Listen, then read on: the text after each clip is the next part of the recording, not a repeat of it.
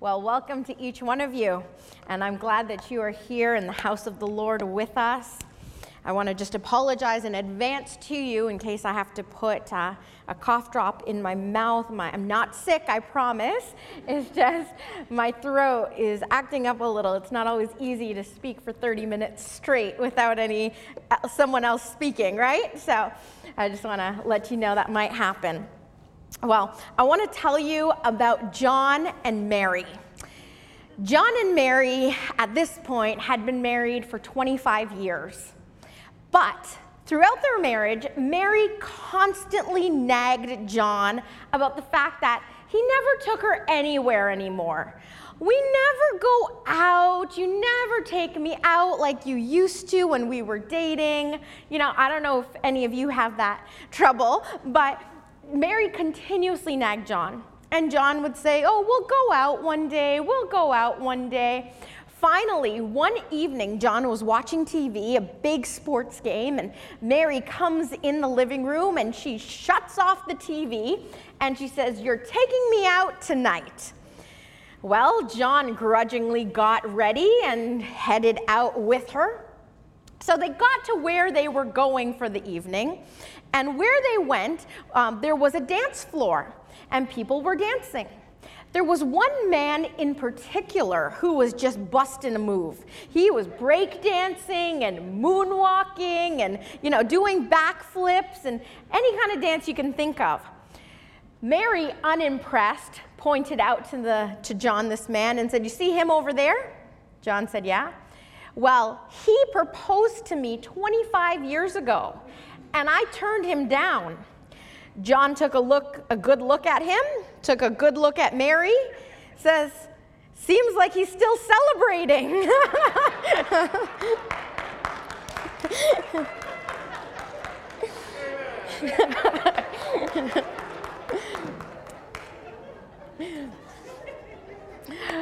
Well, if you have your Bibles, would you turn to Luke chapter 15 with me? Luke chapter 15, and we're going to read the first 7 verses. And if you are able to, would you stand? Luke chapter 15, starting at verse 1. Now the tax collectors and sinners were all gathering around to hear Jesus.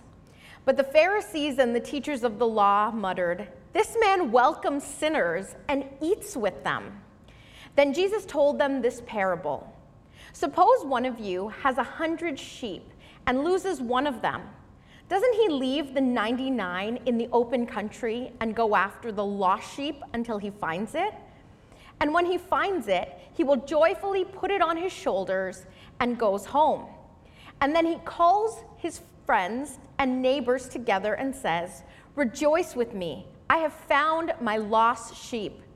I tell you that in the same way, there will be more rejoicing in heaven over one sinner who repents than over 99 righteous persons who do not need to repent. Let us pray. Heavenly Father, indeed we thank you for this time that we can share together. And Lord, we thank you, God, for this opportunity to be in your house and study your word. May you open up our hearts and our minds to hear from you, and may you help us, Lord, as we hear from you to be obedient to respond. And so we commit this time now into your hands. In Jesus' name we pray. Amen. Amen. Thank you. Feel free to be seated. I want to tell you a secret. Are you ready for it?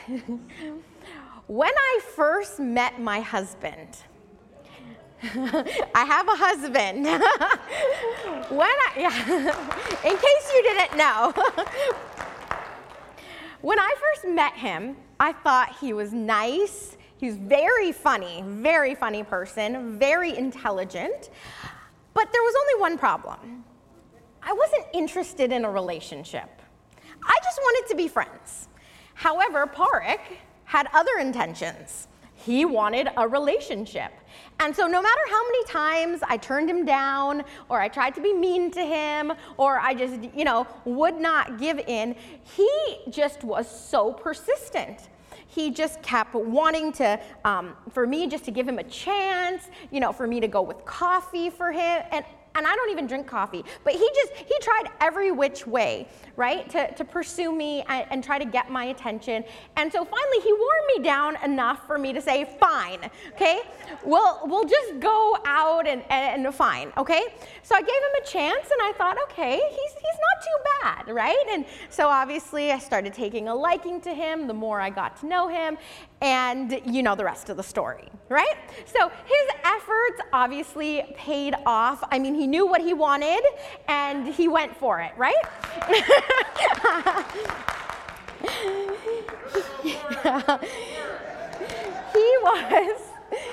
He was intently pursuing me for a purpose. He had a purpose in mind.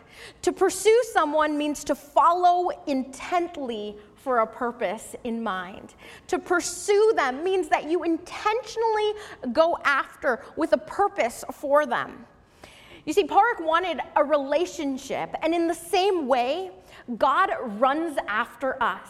He chases us down. He does everything he can to get our attention because of his overwhelming love for us. He doesn't give up on us. No matter how many times we shut him down, we turn away from him, we walk away, we choose something else, he continuously tries and tries again because he wants a relationship with each and every one of us. And the beautiful thing is, no matter how many times we shut him down, no matter how many times we don't give him the time of day, God never stops feeling the way he feels about us. He loves us so much, and he truly is the God who pursues us. He is the God who pursues us. The Pharisees and the teachers of religious law didn't like Jesus. They didn't like him because Jesus wasn't prim and proper and polished the way that they were. Jesus didn't say the things that they expected him to say, or he didn't dress the way that they expected him to dress, or he didn't even associate with the kind of people they expected him to associate with. Jesus was completely opposite to what they expected him to be. Jesus claimed to be the Messiah, the Savior of the world, even God. But how dare he, if he claims to be all those things, associate himself with sinners? They thought, how could this man, claiming to be God, associate with such sinful people, and worse, eat with them, have fellowship with them, almost like calling them his friends? How could he do this with them? Well, Jesus knew their thoughts, and he knew what they were thinking. And so he tells them this parable that we just read, the parable of the lost sheep. In the parable, he talks about a man and sheep, and man is represented by God. The man represents God, and the sheep in this parable represent us as the people of God, God's creation. And Jesus tells this parable to help them to understand how God feels about us. The fact that every single person matters to God. The man in the story had 100 sheep, and one of them gets lost and goes missing. And yet this man leaves the 99 sheep that he had behind to go after just the one. Now, in my mind, it doesn't make sense to leave 99 just to go after one, right? Just keep the 99 and be thankful you still have them, and just let the other one go. But he doesn't let the one go. He goes after it because he sees it as valuable and worth it. He sees that one as valuable and worth going after. You see, the God who pursues us sees every single person as valuable. The God who runs after us and pursues us sees every single person that he has created as loved and valuable. He sees you as worth it. You are worth God's time and him going after you. The Bible talks about the fact that we are fearfully and wonderfully made by God. And I want to tell you, and I think someone here or online needs to hear this, you are not a mistake. God knew you before he spoke creation into being, and he loved you. God loves each and every one of us. He knows who you are. He knows you by name. He knows every single thing about you, and he still looks at you and says, you are worth it. You are valuable, and he sees each and every one of us as so loved and so valued. You see, so many people value or look at their worth by things that they have, right? You're worth something if you have a nice house or the kind of car that you drive or the amount that you have in your bank account. But your worth doesn't come from those things. It doesn't come from your house or your car or your job or your status in society. It doesn't come from the size of your waist or the brand name that you're wearing. It doesn't come from the country that you grew up in or the color of your skin.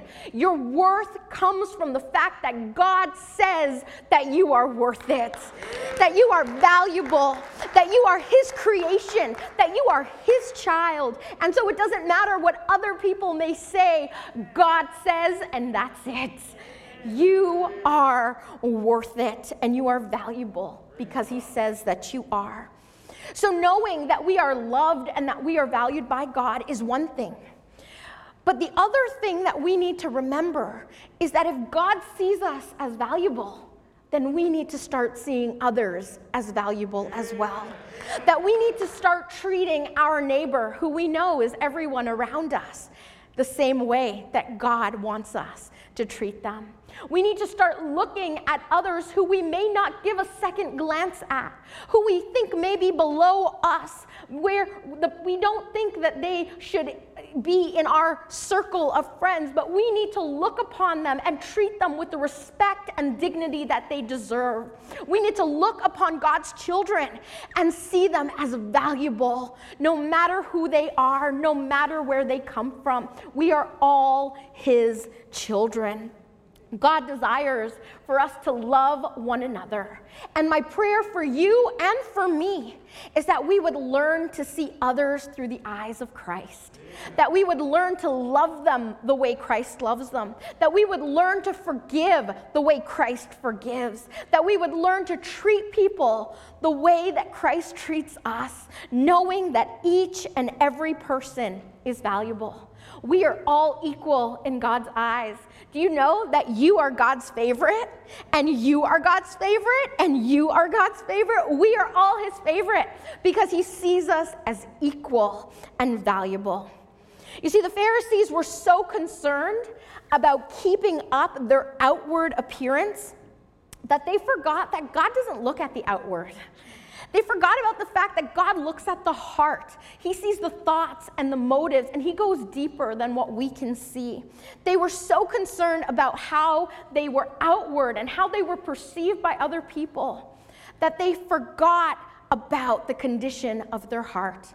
And I think it's actually kind of comical in my mind, the fact that they call these people, these sinners, those sinners. You see, we are all sinners in need of a Savior. We are all sinners because we have all fallen short of God's standard. And so the Pharisees, who were accusing these people of being sinners and Jesus associating with them, forgot the very fact that they too were sinners themselves.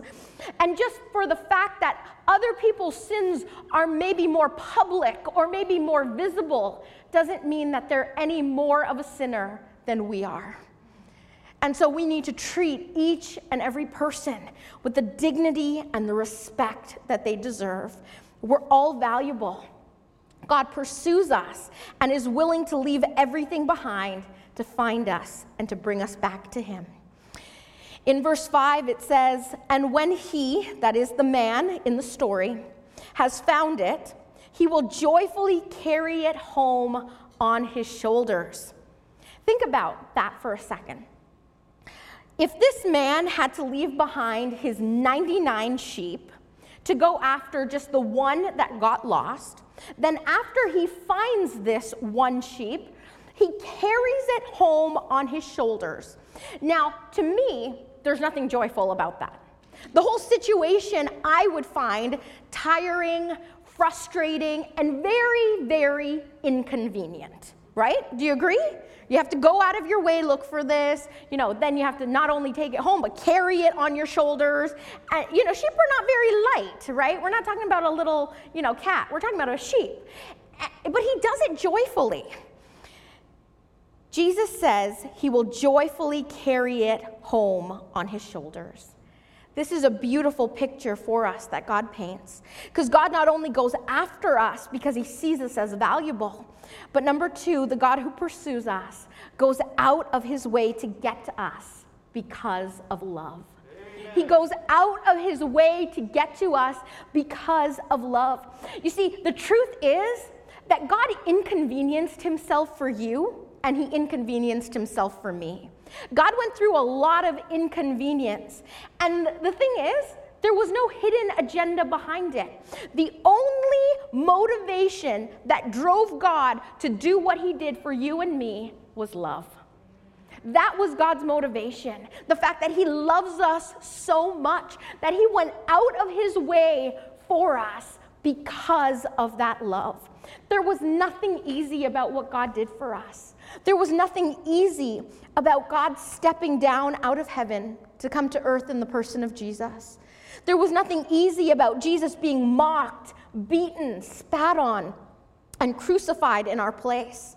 There was nothing easy about Jesus forgiving the very people who put him on that cross. There was nothing easy about God taking the sins of the world upon his shoulders so we wouldn't have to bear them. There was nothing easy about it, yet God joyfully went out of his way for us because of love. He joyfully took it because of his love for us. Think about that. That there's nothing that we did for God to deserve this. There's nothing that we did to deserve this kind of love, yet he does it for us. And here is the even more amazing thing. In Romans chapter 5, verse 8, it says, "But God shows his love for us in that while we were still sinners, before we ever gave him a second look, before we ever put our trust in him, before we ever loved him, while we were still sinners, Christ died for us." Christ died for us before we ever came to know him and love him and in relationship with us. God died for us. There was nothing in it for him. The only thing that he wanted was to give us that opportunity to be with him forever. God joyfully chose the nails and the cross for us, and he carried the sins on his shoulders joyfully because of love. A few months ago, I received a call from a family in the United States. Now, I had never met this family, or I didn't know them, but they called me in, and the mother identified herself as being someone related to a family in our church. And so, I spoke with her further.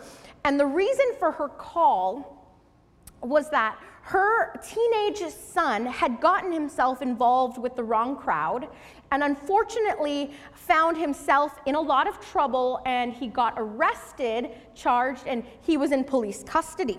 So obviously the mother and the father were just very upset. They were upset about the whole situation, and the purpose for them calling me was they wanted me to pray with them and for them for this situation to be worked out. But even more so, I remember them saying so clearly, at this point, we don't even care what he did. We just want him home. We just want God to help get him home where he belongs, and then we can figure out everything after that. And as I remember them saying that, I think of the fact that God loves us so much. And we may ask the question of why would he go out of his way for us? Why would he do what he did for us? You see, the God who pursues us just wants us to come home. The God who pursues us just wants us to come home to him. To come home, in this sense, means that we choose to leave the ways of the world behind, that we choose to leave our old ways and our old life and all the things we used to do behind, and we choose we make a definite decision to put our faith and our trust in Jesus. In other words, we choose God over everything else. To come home means that we make that choice to choose God over all else in this world. Verses 6 and 7 says, when he arrives, he will call together his friends and neighbors, saying, rejoice with me, because I have found my lost sheep. In the same way, there is more joy in heaven over one lost sinner who repents and returns to God than over 99 others who are righteous and haven't strayed. God wants us to choose to come home. You see, God may not be happy about where you've been. He may not be happy about the choices you've made or the things you've said, but what he wants is for you to choose to come home. He wants you to come home. And the beautiful thing about it is that when we choose God and we choose to come home, he doesn't stand there ready to ridicule us and give us a third degree and lecture us about why we did what we did and, the choices that we've made. He welcomes us home with open arms, ready to love on us and offer us forgiveness. That is the kind of God that we serve, one who welcomes us back. You see, you may think to yourself, God, you don't love me because of the places I've been, because of the things that I've done, because of the things that I've said or the thoughts that I've even thought. But I tell you this, God may not be happy about it, but he wants you to come home. He wants a relationship with you, and when you choose to, after you come home where you belong, then he'll work on all those things to clean them up, to help you through them, to forgive you of them. But he just wants you to choose to come home. When we do, it says he rejoices because we're home. When I read that, I thought about the beautiful scripture in Zephaniah chapter 3, verse 17, and it says this, for the Lord your God is living among you. He is a mighty Savior. He will take delight in you with gladness. With his love, he will calm all your fears. And listen to this. He will rejoice over you with joyful songs. God rejoices over us when we come home. He rejoices over us, and not only him, but all of heaven rejoices with him when a sinner repents and comes home. You see, the one thing that God never does is force himself upon us. He never forces us to choose him, but he gives us the free will to make our own choice. But he gives us that opportunity because of what he did. And so my question to you today is, are you trusting in Jesus? Have you made that definite decision to put your faith and trust in him, to accept him as your personal Savior and Lord, and receive his forgiveness and promise of eternal life? And before you just say, yeah, of course, pastors always ask that, think about it. The only way to heaven is through faith and trust in Jesus. Amen. Not because of your grandmother's faith or because of your grandfather's faith, not because of your mother or your father's prayers, but because you have made a personal decision for yourself. And my fear is that you could come and sit in these chairs week after week and year after year and yet never make that decision. Have you made that decision today for yourself? Have you come home? God told this parable to illustrate for us that settling for just 99, or we can say the majority, wasn't good enough. Knowing that there was still one or still some people out there who don't know him, who are lost and without him. The fact that he would do every single thing in his power to come after those, to come after us without taking away our free will. But he wants to bring us back into the fold. He wants to bring us back home, and he will do whatever he needs to do to try to do that. But he gives us that choice. He never forces us. Every single individual is so valued that he doesn't want to lose even one. We all want that perfect love story, don't we? that we look at and watch in the movies or in the television or read books about, and we dream, ladies especially, right? We dream about it, we fantasize about it, and the guy chases after the girl and they fall in love and he's just so perfect, and they live happily ever after. You know what I mean, right? We know that reality is a little different. That we don't always get that kind of a love story, and especially real life, things don't always go the best. There are bumps in the roads and whatnot, but we all dream about it, and the truth is that we have that love story. We have the greatest love story. The fact that God chases us down, that he pursues us, that he runs after us, that he wants a relationship with each and every person.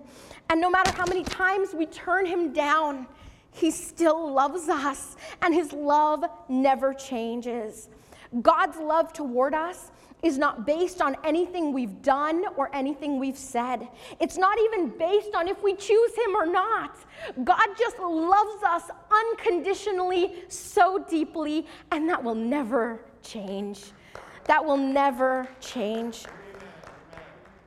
God's love is one that cannot be earned and one that we certainly don't deserve. Yet, he's crazy about each and every one of us.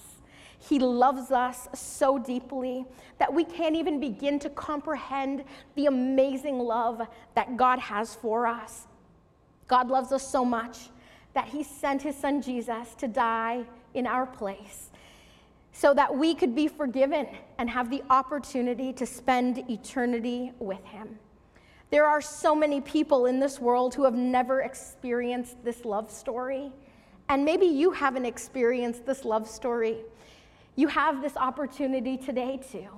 You have this opportunity too, because God stands with open arms, ready to accept you, ready to show you that love and to extend his forgiveness to you. God desires that no one should perish, that he would leave the 99 behind to get to each and every one who have gone astray or who are lost and need to find their way back to him. The God who pursues us sees every single person as valuable. He goes out of his way to get to us because of love, and he just wants us to come home.